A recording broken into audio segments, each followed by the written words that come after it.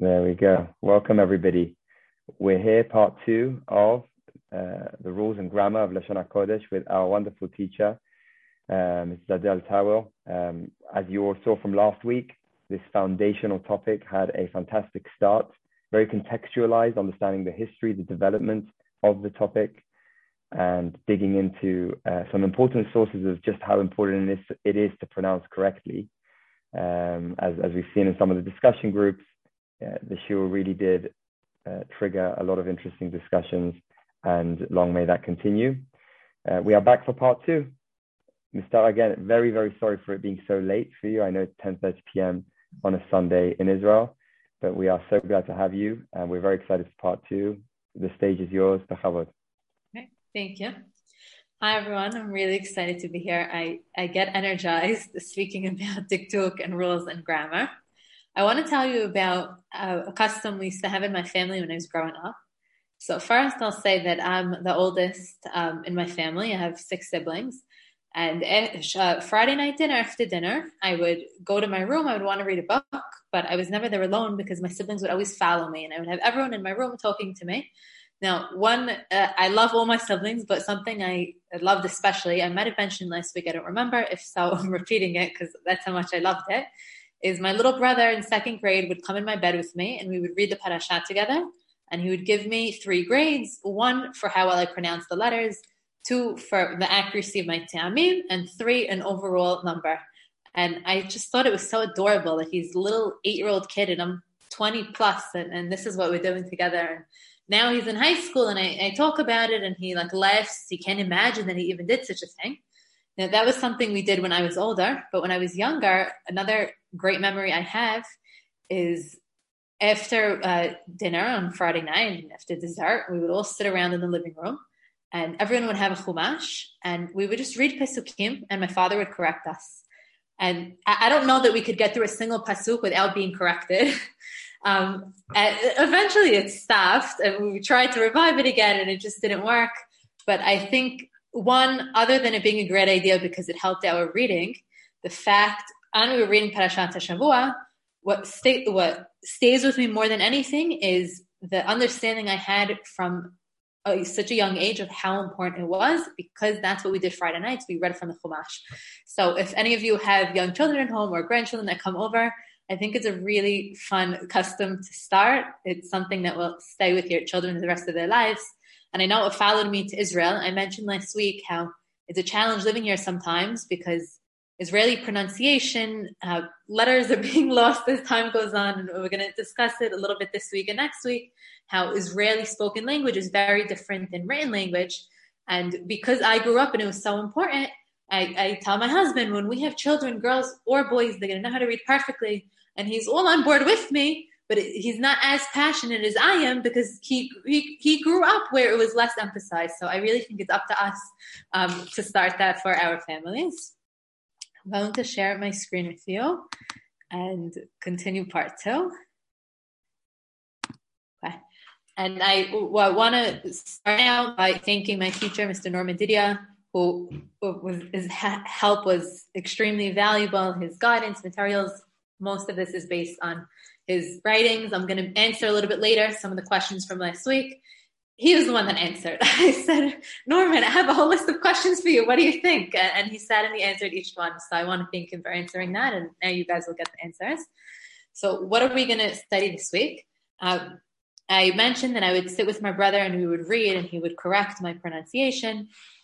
Last week we spoke about the letters. And once you know how to say the letters, then the next step is the tenuot, the vowels. So what are they? What is their role? And we're going to talk about some differences that exist. 2, how do we differentiate between Shevaim, Sheva and Sheva. This is critical for proper reading. And it's something that in modern Israel society is really lost. Not among everyone, but among the common spoken language. And the 3rd topic is the topic of syllables or havarot. What are the importance? I never learned about syllables until I was taking Norman Didia's diktuk class when I was in my 20s. Now, you can read well without it, or at least I thought I read well, but I was debating if I was going to include this or not, and then I decided that there's too much built off of understanding syllables that I want to at least mention it so we know that it exists. Last week we discussed Chachmei HaMesorah and their contribution and the development over time to what we have today. We saw a few sources and said, yes, it really does matter if you mispronounce the word. And we discussed each letter and how it's supposed to be pronounced. So time for answers for your questions from last week. One of the questions I got was, is it true that the schools of Ben Asher and Ben Naphtali were Karaites? So Norman's answer was they were not. One, he said there was a time where people thought that they might have been, and later on this was discounted. He also said because Harambam used Keter Aram Tzova, which Rav Aharon Ben Asher put in the Masoretic notes, that gives very strong proof that they weren't Karaim, because why would Harambam use something that the Karaim, if it was Karaim school of thought? Two, this one, there's no definitive numerical answer how many differences in pronunciation. Even if we take Sephardim, we have Syrians, Iraqi, Ashkenazim, there's tons of different communities, tons of different accents, there's tons and tons and tons of different ways to pronounce letters. And I'm going to repeat what I said last week, that I think the importance is to pick one and be consistent. Because everyone has a different masarot. In Tveria, more than one developed. And who's to say that mine is right and yours is wrong? Be consistent with one, and there's less differences than we think. I think consistency to one masarot is very important. Another question was how accurate I think the Spanish ayin was. I wasn't so familiar with that. What Norman answered is that Hebrew is a Semitic language, and it's in learning the pronunciation of Hebrew letters, it would make sense to go to other Semitic languages rather than Spanish isn't a Semitic language, so to use Spanish or Latin or English to get the sounds of Hebrew is probably less accurate. Also, Rabbi Saadia Gaon wrote that the Hebrew ayin is like the Arabic one. And the Arabic one, we could just go and listen. So that's in terms of how that sounds. This one I liked. What we discussed it towards the end of the class. So what is the proper enunciation of a bet without a dagesh, of a vet? I introduced it as V. And I know there's the constant discussion with Rabbi Dweck. How do we transliterate it? What's the pronunciation? So Norman said, without a doubt, without hesitation, that it is definitely not a lighter B. I know where I grew up in a certain community, bet with a dagesh was ba. Without the way people explain it, it's a lighter B. There's no way to really do lighter. You either make a B or you don't. To make that sound, to make a B, you have to bring your teeth down to your lip, and you're making a B. He said also that Rabbi Saadia Gaon writes that the pronunciation of this letter does not exist in Arabic. And in Arabic, there's no V. So that leads a lot of proof. And he was writing in the 10th century that it is a V sound. And another proof is Beged Kefet. Every letter has two sounds. And it's not a heavier sound and a lighter sound. It's a different sound. Now, there are many more proofs that he was willing to send me. So if anyone is interested in this topic further, you can write to me in the chat, and I'm happy to share more information. And the last question I wanted to address from last week was, are there any differences regarding the Petuchot and Setumot between Ben Asher and Ben Naphtali?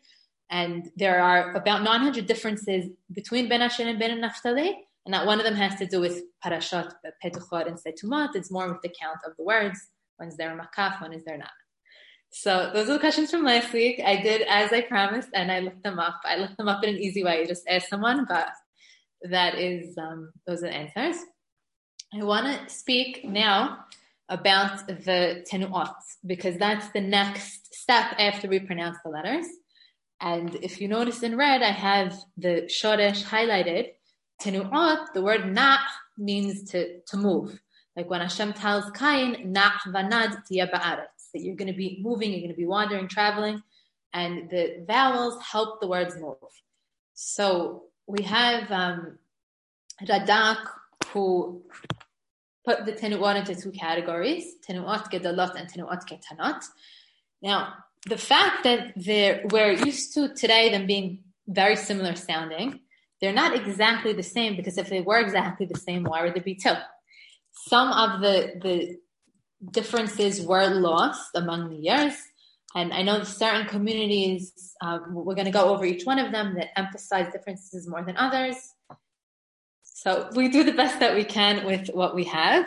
So if we start on the Tenuot Gedolot and Ketanot, so each one of the Tenuot Gedolot has a parallel, and knowing what the Tenuot are and what category they're in is really key to the next step of reading a word with a sheva in it. If you don't know if it's a Tenuah Gedolah Ketana, it's going to be very hard to pronounce the sheva properly. Although even with this said, I will say there are a lot of tricks that people use to go around it. I ask people that read really well, do you know the names of the Tenuot? No. Do you know the names of the Shevaim? No. Well, then how do you read? I don't know. I just figure it out. And there are also a lot of books today which are printed with ways to help us know it, even if we don't know the rules. But of course, the best way is always to know the rules. So the first, going down the list, you have kamatz, which is an a sound, sereh, chirik maleh, I, and maleh because it has the yod. Cholam maleh and cholam chased, both are tenuot gedolot, shuruk, we see depicted. Then on the tenuot ketanot side, patach, segol, chirik chased, kamatz katan, and kubutz. And if you look at kamatz katan, it looks exactly the same as a regular kamatz. The way to know the difference today, although ironically today in Chumashim, when they want to emphasize the kamatz katan, they'll actually make the kamatz katan bigger and bolder. But the way to really know the difference is knowing the rules, because they look the same. Now I know there are Ashkenazi communities that differentiate between sereh and segol. Sereh is more of an A sound, and segol is an but even among Ashkenazi communities, it's not consistent. As far as I learned growing up, there was not such a difference. With kamatz and patach, I'm not so perfect at it, but those that read from the Torah consistently do differentiate more. I want to just focus on cholam maleh and cholam chased and kamatz katan. The kamatz katan would be shorter. Now, a good rule of thumb is all the tenuot ketanot are shorter sounding. And if we learn to shorten our tenuot, then when we have the geshim in the word, they'll naturally be put in. And I'm going to give an example in the next slide. So I want to just zone in on one, which if for us who speak English, I'm assuming everyone here speaks English, to differentiate between chirik maleh and chirik chased is very easy if you speak English. If you don't, it's very hard. So I'm going to give an example. And to give the example, I want to ask a question. If it really matters if you mix up the tenuot, like, who cares? It matters, in short. So I want to bring an example of a pasuk, and I'm going to read it the way a person would. I don't know what typical is, but I'm gonna read it as I'd say an Israeli would read, you, or someone who's not differentiating so much between the tenuot. They'll pick up the Chumash and read. This is from Bemidbar Perek He. Zot Torah hakenaot asher tiste isha tachat isha v'nitma. So that's a typical way to read a pasuk. Now, I want to highlight two words. If we look at the word isha and isha, now if I just read the pasuk isha for both, it completely changes the meaning of the pasuk. And when Baal Koreh reads from the Torah, if he's going to read a word that certain things you're corrected on, certain things you're not, you definitely will be corrected if you change the meaning of a word. And here I want to just illustrate the differences between the two. So we have the first example is a chirik chased. There's no yod, so it's chased. And the way it's pronounced is like the word if. I said if we speak English, it's very helpful. The word if is with a short I. And if I think now of Israeli speaking English, I used to help kids learn how to read English. And something I try to teach very strongly is you must shorten your letters. It's not fish, it's fish. It's not if, it's if. And because Israelis typically don't differentiate between chirik chased and chirik maleh, it's hard for them in English to shorten their letters, and all their I's end up sounding like E's. So in the example we see above, the correct way to read it is isha. Now, if I'm going to shorten it, automatically I'm going to get a dagesh chazak in the shin, which we see here. So the proper way to read it, isha, is a woman. Now, speaking Hebrew, people say isha. Okay, you're speaking, understand from context. In the Torah, isha. And the second one we see with the yod, isha. The mapik hopefully we'll speak about next week. If not, it's a topic to delve into. And what's the difference? One is a woman, one is her husband. Isha versus ish shela. Now, if someone does not differentiate, does not shorten their chidik, you completely lost that. So here's one example of how it really is important to differentiate and shorten. Ever since preparing for this class and giving it, I was telling Sina earlier that my level of attention to the way I read, the way other people read, has been heightened tremendously. On Rosh Hashanah, when I went to shul, I was listening to the Chazan, and I was very impressed that he was really great with the Sheva'im and his pronunciation. And then something I noticed that he didn't do is he did not shorten any of his chidiks. Everything was maleh. I said, okay, Israeli, but we have the ability to do it, and I think it's an easy one. You speak English, think of the word if, make it shorter. So this is an example of how it's important. Now I'm just going to give you a list with a few words in Chidik Chased that I'm going to read to just show how to shorten it a bit and how dagesh is naturally put. So I picked Parashat Ha'azino. We have that coming up. So it wouldn't be Tizal because that would be Mala. Tizal Katpal Amrati. Dor Akesh Uftalto. Lemispar Bnei Israel. And notice I didn't say mispar, I shortened it. And Amo el Nechar. Amo, automatically you get a dagesh when you shortened it. So that's how you get your dageshim in. That's on Chidik Chased. The next thing I want to talk about, the next topic is, and I see there might be some questions in the chat, I'm going to check it at the end. I want to talk about Sheva'im. The first thing with Sheva'im is it's called Sheva'im, not Shva'im, because it's ironic if you're going to call it Shva'im because you're already pronouncing the word wrong. I want to quote from Radak. Radak says, Da ki hasheva enena tenu'a achi mesharet tat tenu'at. Sheva is not considered a vowel. If we go back to it's really going back to our chart, we don't have a Sheva in here, but when we read from the Torah, we read in the Sidur, there's tons of Sheva'im. Important to know it's not a vowel, and keep that in mind when we talk about syllables later. Let's go back to the slide where we are. So Radak says, no, that a Sheva is not considered a vowel, but it aids the rest of the vowels. And we're going to see how. There's three kinds of Sheva'im. Usually people are familiar with two, which is okay, because they're the main ones. Sheva na, Sheva nach, Sheva merachef. Sheva merachef is a Sheva na that we read as nach, and a Sheva nach that we read as na, depending on the situation. And an understanding of Hebrew, na, like we saw before in the word tenu'at, is moving. It helps move the word, and nach, from resting. When we talk about the pronunciation, you'll see why each name is appropriate. Something else I discovered in immersing myself completely in the rules of Dikduk and Leshon HaQodesh is the more Hebrew you know and understand, the easier it is for you, especially next week when we speak about Kamatz Katan. That I know is often a fear of people. How do you know if it's a Kamatz Katan?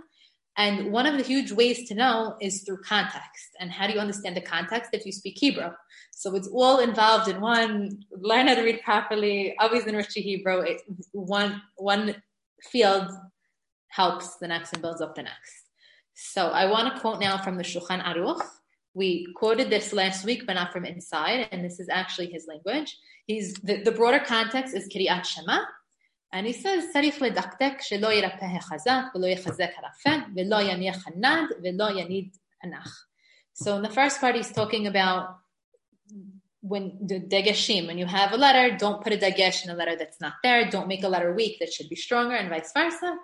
And the second half, he's talking about shevaim. If it's a sheva na, nad is referring to na, don't make it a sheva nach. If it's a sheva nach, don't make it a sheva na. And I was especially aware of this past Shabbat. I was in shul, and the little kids in Israel, maybe you have it where you're from too, they have something called Tefilat Yadadim, and the teacher asked, who knows what chumash we're in, and they all said Dvarim. And I'm listening, I'm like, but it's not Dvarim, it's Devarim. But okay. Knowing Dikduk, it's both a blessing and a curse. A blessing because your world is so much more enriched. I'm not going to use curse, but it could make it difficult because then your ear is so attentive to all these things. So what are the rules of Shevana? How do we know when a Shevana? So the first rule is the Sheva Berosh Milah, in the beginning of a word. And when I used to teach this in school, and I'll share the same tricks with you, and for this you need a bit of understanding of Hebrew and ability to speak it, that if you go by the letters of the alphabet, it kind of gives it a trick, because we said the first rule is a Sheva in the beginning of a word. Aleph is the first letter. So you remember beginning of the word, just like Aleph is the beginning of the alphabet. That's the first rule. Some examples: Yeladim, Refael, Vehach, Shevaim. So I said you can't call it Shevaim because it goes against the first rule. One second, I just want to move the box. This one also is a lot of times not pronounced correctly. Shemot, the second book of Torah is Sefer Shemot, not Sefer Shmot. And here is a huge one, the next example. Shema Yisrael, Adonai Eloheinu Adonai Echad. It's not Shema. It's not Kriyat Shema. It's Shema.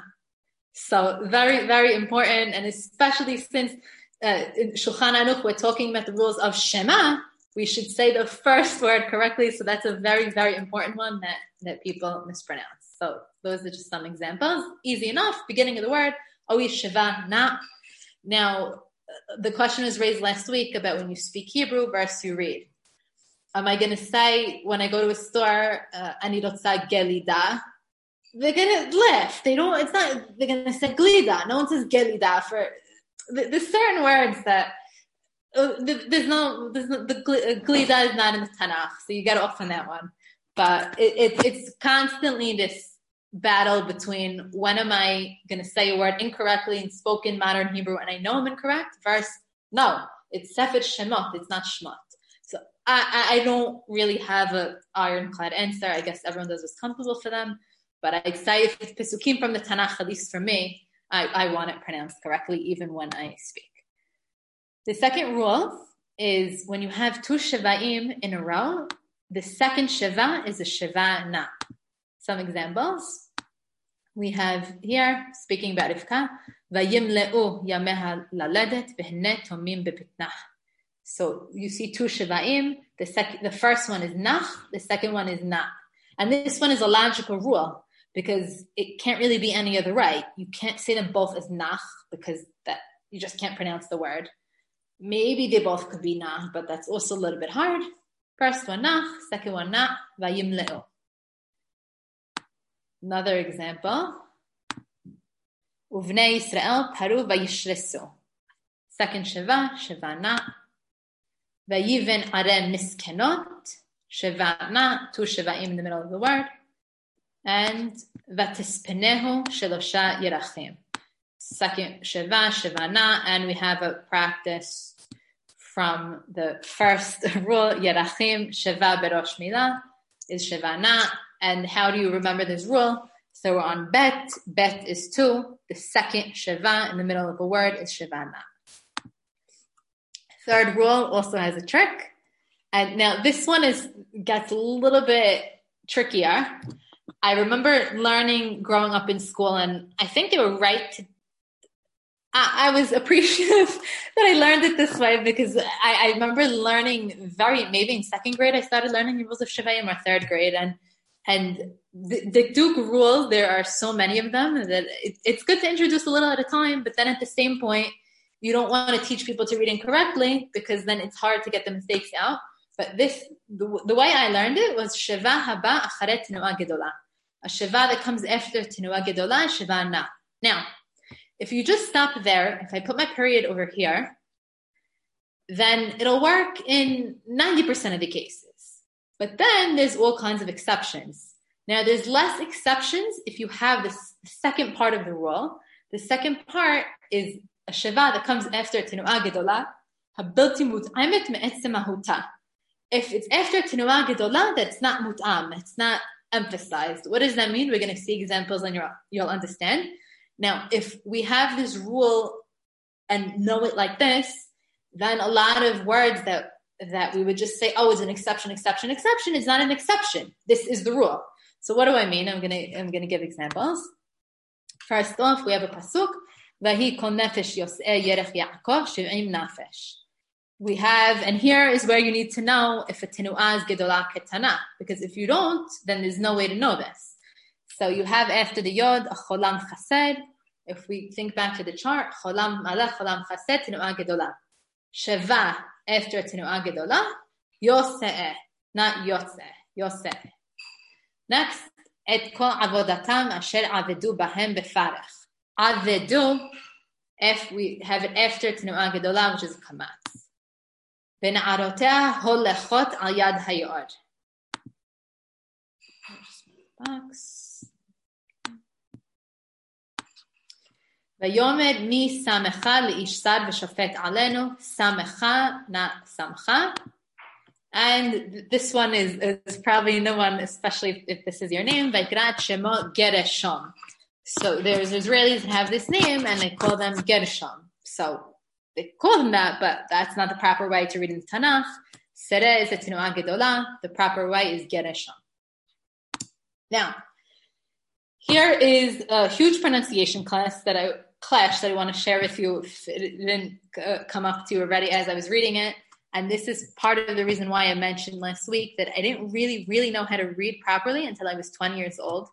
Because I always learned the rules. I learned the Shevaim rules, second grade, third grade, and I knew them perfectly. But I didn't know that you're supposed to use them when you read for the following reason. The list of words that you see over here, if you are speaking Hebrew, if you're reading a modern Hebrew book, you're going to say, Halcha, Shamra, Holchot, Yoshvim. No, you're not going to say, Hi halacha lachanut, Hi Shamra, Anachnu holechot, Hem Yoshevim. People don't speak like that. And I grew up, I got a wonderful education growing up. I went to Magen David Yeshiva in Brooklyn, and we learned how to speak Hebrew, and I spoke fluent Hebrew, and that's how I spoke. So why would I think when I'm reading a book it's different? And I would open a Hebrew book, not Tanakh, let's say Hebrew book, and I'm reading Halcha, Shamra, Halchot, Yoshvim. And then I get to Mr. Norman Didier's class, and he goes, what do you mean? Halcha, Halacha, Shamra, Holechot, Yoshevim. What do you mean? But that's not how they say it when you speak. Well, everyone's wrong. And then he points to the rules of Shevaim, and I said, you mean you're actually supposed to apply them when you read? I thought it was just this knowledge you keep in your head, and you don't actually use it. Now, this is what makes it super difficult. I think this rule specifically, because there is no way people in Israel when they speak Hebrew. And also, I really say this with a lot of respect because it's very important to speak Hebrew. It helps you understand Tanakh. I think that's the number reason to know Hebrew. And this is how the language developed. So once I learned that you're supposed to apply the rules, I just keep it really separate. When I'm reading from the Tanakh, Halacha, Shamra, Holechot, Yoshevim. When I'm speaking, Halacha, Shamra, Holechot, Yoshevim.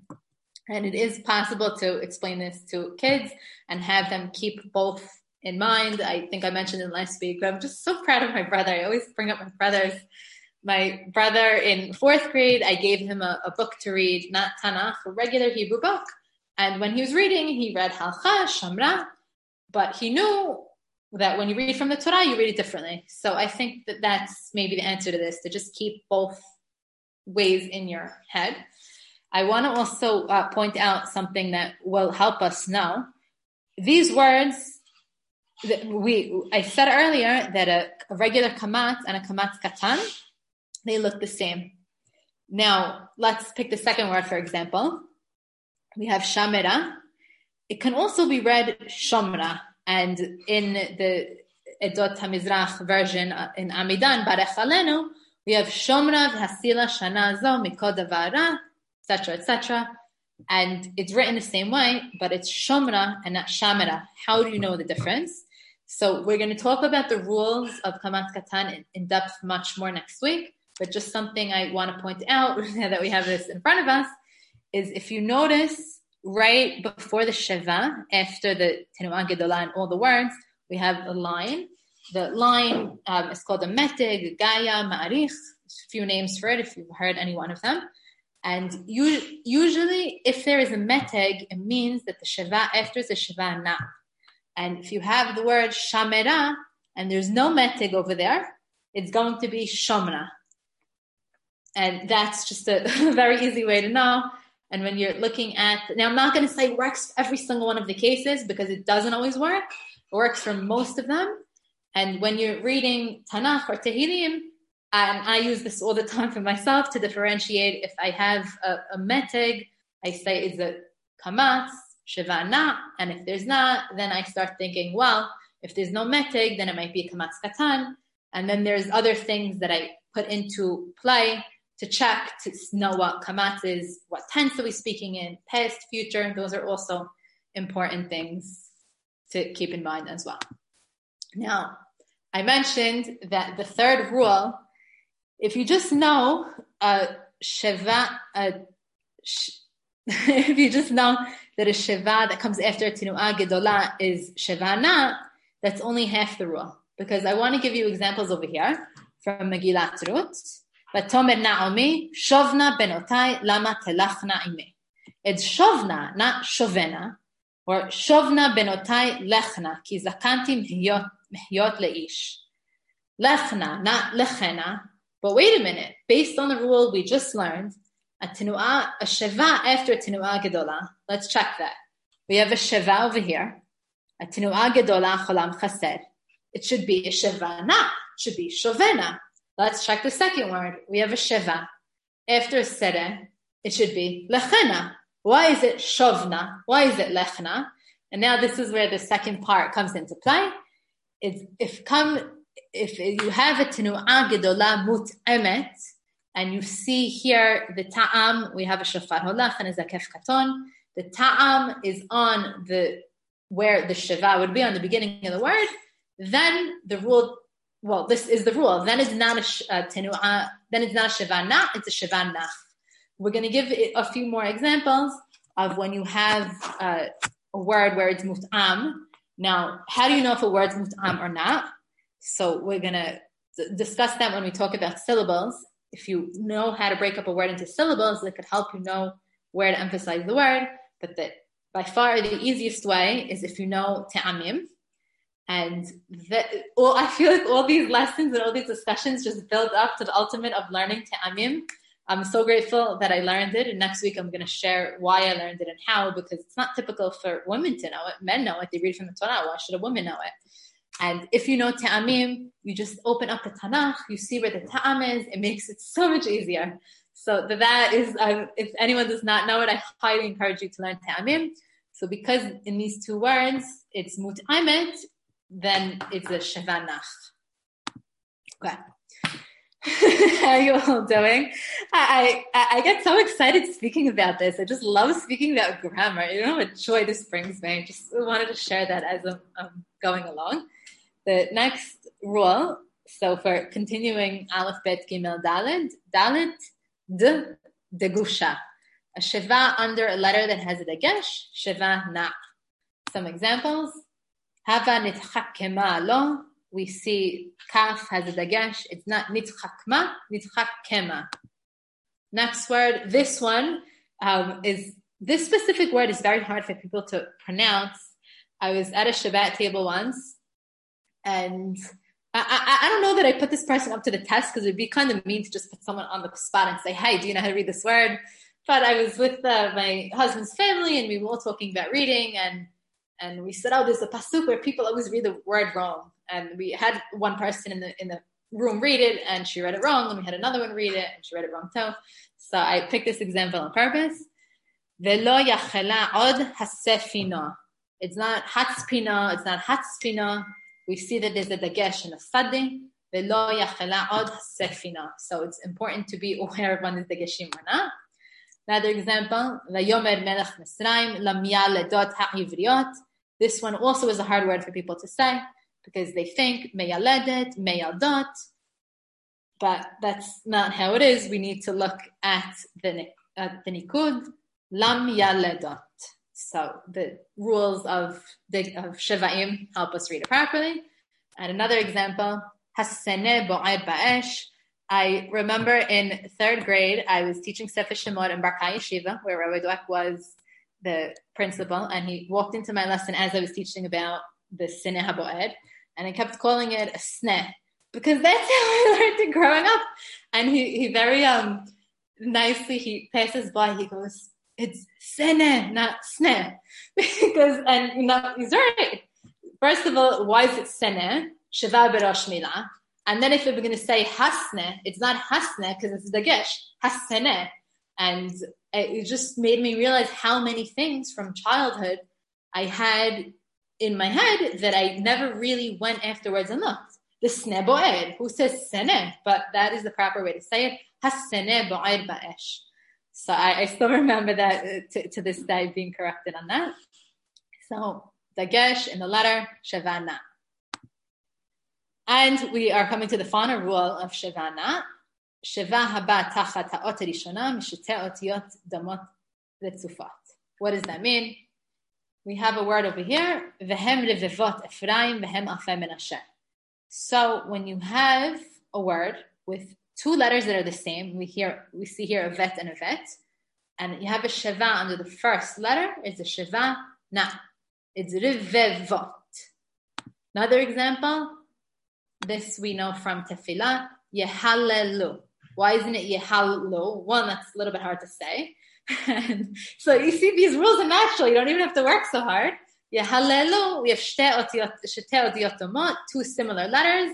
And when you have a sheva under the first of two similar, it's a sheva na. I think this is the hardest rule to remember of all of them. But if we're going through the aleph bet tricks, so we're up to he. If you remember the word hallelu, then you're good and you'll remember how it works. This has two rules which apply. We have after sheva, after tinu'a gedola, and two otiyot domot, two the same letter. The sheva is under the first letter. Romemu Adonai Eloheinu v'shachavu lehar kodsho. Two of the same letters. Sheva is under the first letter. Okay. Summary. Let's summarize the rules. And I don't know for how many of you this is brand new, the first time hearing it, how many people it's review. I love reviewing it for myself. It helps me remember it. I like looking at the examples. Now, I think one of the purposes even of these classes, they're very dense and a lot packed in. It's to give you principles. And from here, you fly and delve deeper into it. When I taught this in school, when I was a teacher, we would spend the whole lesson on one rule and examples and practicing, and now we're doing all the rules, and we still have Sheva Nach coming up. So it's a lot, but you can always refer back to this and go over it again. So to review, we said Sheva, we started Aleph, a Sheva in the beginning of a word, like the word Tawil. Second one, you have two Shevaim in a row. The second Sheva, Bet. The second, Miskenot, that's a short and chirik. Then we have a Sheva after Tinu'a Gedola, Samecha. Sheva under a letter with a dagesh, Hasefino. And Sheva under the first of two identical letters, Yehalelo. Okay. That's Sheva Nach. Sheva Nach is less rules. And once you know technically, you really only need to know one half, because if it's not Sheva Na, then it's Nach. But it's also helpful to know the rules of Nach, so you could be extra sure. The first rule, they're easier. One Sheva or two Sheva'im at the end of a word is a Sheva Nach. For example, we have here, Vayagesh lo, Vayochal, Vayave lo yayin, Vayesht. And don't be thrown off by the dagesh over here. That's when we do the rules of Degeshim. I'll explain why. Two Sheva'im, the end of the word, they're both Nachim. Vayesht. Vayichad Yitro. We have here one Sheva at the end of the word, and again, this rule overrides the Degesh rule. So if it's at the end of the word, Nach. Vayichad. Another word, here we're going back to Megillat Ruth, ותעזבי אביך ואמך וארץ מולדתך ותלכי אל עם אשר לא ידעת תמול שלשון. So אביך, אמך, מולדתך, ידעת, all words that are Sheva Nach, because it's at the end of the word. Second rule is what we learned already, just the emphasis on the first half. We have two Sheva'im in the middle of a word. The first one is Nach. So Vayim Le'u, we saw these examples already.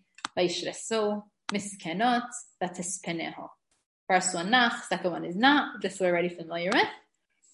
And this one, Sheva haba acharei tenuah ketana, this is if all the other rules don't apply. Always when checking, you check first na, and then if it's not na, I remember in school writing, when we had to write reasons, I would write ki ze lo na. It's enough because it's not enough. But the more detailed reason, if a sheva does not apply to any of these na of rules, and it's not at the end of the word, it's most probably after tenuah ketana.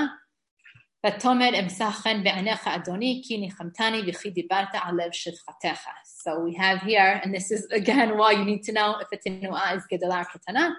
Segol is tenuah ketana, patach is tenuah ketana, chilik chaser is tenuah ketana. All those shevaim are nachim. And now this rule we saw already when we were speaking about shevana.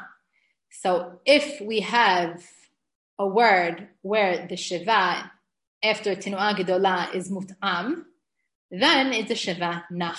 So shovna, lechna, and here a very famous pasuk that I don't know if we ever think of the nikud and how it shouldn't really be read this way, but it is because of this rule. Lo tisa et shem Adonai Elohecha lashav. Why is it lashav? It should be lashaveh. We have kamatz. It's not a kamatz katan. We have a sheva after it. We learn sheva after tenuah gedolah. But look at the ta'am. There's a ta'am right under the shin. So it's mut'am, makes it sheva nach lashav. So these are examples. Another one. This, I think Ashkenazim do it differently. I'm not going to make this as a rule that this is how Ashkenazim do it, because in every community there's differences among Sephardim, there's differences among Ashkenazim, there's differences, but this is one of the rules of Shevaim when you have a Sheva after a Shuruk at the beginning of the word. For example, we have in Shema, ve'ahavta et Adonai Elohecha b'chol levavecha uv'chol nafshecha uv'chol me'odecha. It's not uv'chol, it's uv'chol. We have a shuruk. The sheva after a shuruk is sheva nach. Now, really, it's called a sheva merachef. And when I was mentioning shevaim, I said there's three types: sheva na, and merachef. Merachef is when really it's a na and it's read as a nach, or really it's a nach and read as a na. In terms of our purposes, if you call it a sheva nach, that works for the reading, but the real technical way is sheva merachef. Also from Shema, v'shinantam levanecha v'dibarta bam v'shivtecha bevetecha uvlechtecha baderech uvshochbecha uvgumecha. What more proof do you need than that? We say this all the time. It's uvlechtecha, not uvelechtecha. Uk shartam, tavtam, sheva nach. A sheva after shuruk at the beginning of the word is nach, or merachef. To summarize the sheva nach rules, one sheva or two shevaim at the end of the word. We had vayesht, vayichad. The first sheva from two shevaim in a row. Vayimleu, sheva that comes after tenuah ketana, sheva after tenuah gedolah mut'emet. We saw shovna, lechna, and the last one is a sheva that comes after shuruk at the beginning of a word. Okay. We're almost done the topics for tonight. I'm laughing at myself from doing it because I said, I don't know, my brain's a little bit going like that, but we're almost done and you're doing great. So a sheva merachef, which I mentioned, is a sheva na that we pronounce as a nach, or a sheva nach that we pronounce as a na. Now, a sheva merachef, it influences certain rules of dikduk. So here, I'm going to give an example. We said it's called the sheva merachef. The reason why you read it uvchol and not uvechol is because really it's as if instead of a shuruk, we have an aleph with a kubutz. If we had an aleph with a kubutz, it would be a tenuah ketana. And then, of course, you'd read it as a sheva nach. So this, I'm not going to go more into detail than that. My purpose of sheva merachef is I want you to know that it exists. Know it's something that exists. It influences some rules. And it's when you read the sheva opposite of what it's supposed to be. Good example, as we see here, uvchol, not uvechol. Okay. I also want to give another example on the other way. Sometimes we have words in the Tanakh that have degeshim or different shavaim or chatafim for the beauty of the word or because it's a song. Now, anytime the sheva is not true to the rule, is a sheva menachef. So if let's say, look here, it should really be mikdash, but it's mikkedash. We have an az yashir. Why is it mikkedash? Because we have a dagesh. Why is there a dagesh? The tiferet hamilah, for the beauty of the word. Next word is this. I'm going to talk about in depth. This is a very important one. It's pronounced uzzehav, not uzahav, not uzhav. I'm going to talk about that in a minute. I know always in shul there's like panic around this one because people don't know what to do about it. Vekashetotam usheveh. So sometimes the rules aren't exactly because it's for the beauty of the word or a poetic reason. Now, chatafim appear instead of a shevana under an ot geronit. You cannot have a shevana under an ayin, under a chet, under a he, under an aleph. So in that case, if you need to do that, you'll put something called a chataf. The first example we see chataf patach, chataf segol, chataf kamatz. Chataf patach is a, chataf segol is e, chataf kamatz is o. And chataf also, so now you start seeing why havarot are important, because in my definition, havarah is a syllable. I'm mentioning a syllable. So I'm having a syllable in my definition. We need to learn syllables. So sometimes we have, instead of a shevanach, the word ya'amin, chataf patach, tachaneh chataf patach, e'amod chataf patach. And also keep in mind that chatafim and sheva'im, they're not considered vowels. They're not in the vowel chart, and this is important for syllables. Now, I want to talk about this word over here that's underlined because I said it causes panic in shul. Now, how could we read this word? So you look at it. Usually, chataf patach, I mentioned you read so it should be zahav. However, it's under a zayin. Why would you have a chataf patach under a zayin? It's not an ot geronit. It's not an aleph hechet or ayin. The reason why there is a chataf patach in this case under the zayin is because chachamei Mesorah did not want us to swallow the word. What does that mean? If we didn't have the chataf patach and it was just a sheva, we would read it as a sheva nach, sheva menachef. We already explained that well, and you would say uzhav. Now, what could happen if you're reading fast? You might end up reading it uzav, and then you lose the hay, and you say uzav and not even uzahav, and it's a completely different word. So to stop that, what did the chachamim say? We'll put a chataf patach under it, and then the proper reading is zehav, which, how else are they going to connote that? Because if they're going to put a sheva, we're going to read it as a sheva nach. And this is the rule. There are other examples in Tanakh where you have a chataf patach under a letter that's not geronit after a shuruk in the beginning of the word. When you have that, it's read as a sheva na. So it's zehav, not uzhav, not uzahav.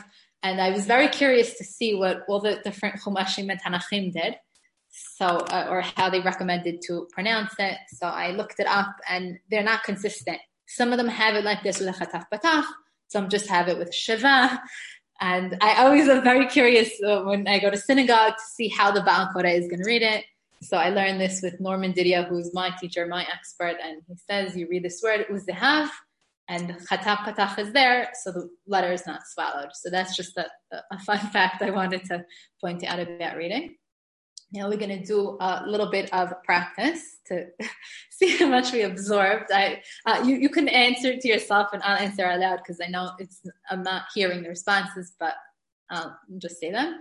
So the first word we have usmechim, sheva after shuruk in the beginning of the word is a sheva nach, more properly sheva merachef.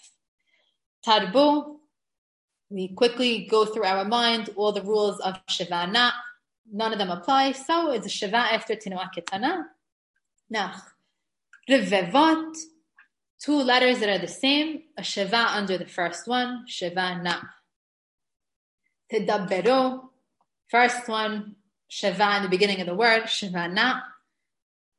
The second one, a sheva under a letter that has a dagesh, sheva na. Next word, tedaberna. How come we're not saying tedaberena? You have a sheva after tinua gedala because it's mut'am. Tedaberna.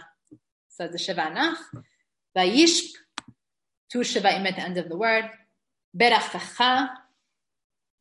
This one this one's a little bit harder because the letter changed, but you have a chaf and a chaf, two letters that are the same. Sheva under the first one. Sheva na. Berachacha. Yishkevun. First one is nach, second one is na. Yeseu. Sheva after a tenuah gedolah, which is a sereh, is a sheva na. Okay. So we discussed what are the tenuot and what is their role. We discussed how we differentiate between Shevaim. Now, I actually think I'm making the choice that I'm not going to do the third topic right now because I think Shevaim was a lot. Syllables is not so big. We'll open with that next class. So I just want to, I'm going to go through the slides because I want to go to the conclusion slide and then I'm going to take questions. So I just want to skip that. This is what we're going to start with next week.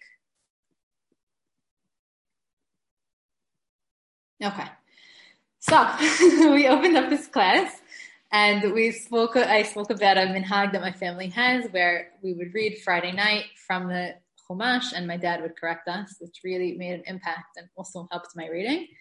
Then we mentioned the tenuot. The role of the tenuot is to have the word move. There's tenuot gedalot and tenuot ketanot, and it's crucial to know what belongs in what category if you want to know Shevaim. And it's crucial to know Shevaim if you want to know how to read properly. And it's crucial to know that because Shulchan Aruch says you need to know and you can't mess them up. Then we discussed, we zoned in on one of the tenuot and Chirik Chased and said that Chirik Chased is shorter. All the tenuot ketanot are shorter, although today some of them are lost. This one is not lost, so we should emphasize it. And if you emphasize it, automatically you get a dagesh in the following word, which is great. You don't even have to try. Then we spoke about the rules of Sheva Na, how we know if it's not. Sheva Nach, how do we know if it's not? The huge pronunciation clash, which caused me not to know how to read properly for 20 years, because they said, what do you mean? But that's not how you speak. Then we spoke about Sheva Menachef, Chatafim, syllables we didn't speak about, Mel'ala Melira we didn't speak about, we're going to speak next week. Now I want to end with some practical tips, because it's a lot of rules, and I mentioned earlier that there are people that read really well without knowing all of these rules. Best thing is really to learn the rules, because then you just know more and you know what to do. But something that I also recommend, and I'd say even though I know the rules, I still use these tips for myself. I have this Chumash. It looks like this. It's called Leman Shemo Be'ahava, and there are others like it. And why do I like this Chumash? Because if we look at it, we have the Shevaim Na'im that are emphasized. Let's look at this word here, the Ekbera. The Sheva over here is bigger, and the Sheva over here is bigger and black, darker, because it's a Sheva Na. And this is the way the Chumash is telling you, hey, it's a Sheva Na. Now let's go up a little bit over here. Vayakom, the second kamatz is the kamatz katan. Funny that they made a big one, it's the kamatz katan. And this Chumash also emphasizes kamatz katan. So if I didn't know any of the rules, and even if I know them, I just want to double check. If I have a Chumash like this, it helps me read properly. And I think this is something I would want to give to my children, to just help them out with the rules in the beginning or even in the continuation. So if you are interested in learning Shevaim and you want to help yourself, I recommend getting a Chumash where it's emphasized. Another book that I discovered recently is also emphasized, but not as big and bold, but it's still there. Koren came out with these soft cover Tanachim. They're the latest edition. And if you open these soft cover Tanachim, they also emphasize Kamas Katan and Shevaim. If we look at these words, Le'ovdah ul-shomrah. So you see the Kamas under the Ayin and under the Shin are bigger because they're Kamas Katan. And if we look for example, so the Shevaim are harder to see here. I don't even, a little bit. Here, Vegan. Hashelishi, thank you. So it's a little bit bigger, so that also could help you. So that's why I'm not even going to call it cheating. It's not cheating. It's using all the resources available to you. I also recommend that. Now, especially when we discuss Kamatz Katan, I will say that you still need to know the rules, because even the Koren has mistakes. There's different, or I'll say it really depends on your Masoret. I was reading Tehillim the other day, and I read it a certain way based on how I know the rules of Dikduk are. And then I saw in the Quran that it had the opposite. And I said, how could that be? It's the Quran and it has to be right. And then I ran to the computer, emailed Norman Tidia, asked him about it. And the conclusion that I had is the Quran, they put tons of research into the books. They don't just randomly print things. They really, really do it well. They were following a certain masoret. It just wasn't mine. So you always have to be careful and look, but it's mostly accurate. Thank you so much for joining. I know it was long and a lot, so thank you all for being here. Thank I love you. to speak about this. Thank you. I kind of want to go to my school, my primary school, which is my elementary school that I've gone to, and have a big go at the teachers and tell them why the heck did they not teach me this stuff. It's very, very, at the same time, as depressed as I am that I don't know the basics, I'm so excited that I'm able to learn it with you and the Chavarim here. So thank you so much for that. I'm really looking forward to part 3 next week. I think we've taken over we're almost an hour in now, so we've got 1 minute. So I'm not going to answer any questions. I'll just look at them. Should I send you the thread? Yeah, I'll send you the thread like last time. Perfect. Okay. That sounds great. Thank you so much. Really, really appreciate it. Thank you all for making it. I hope everybody has a very meaningful fast, and we shall catch you, please God, on Tuesday with Rabbi Dweck, just before Yom Kippur, giving a shiur on Yom Kippur, and then, please God, next week we're back with part 3. Thank you, everybody. All right. Have a good night. Good night.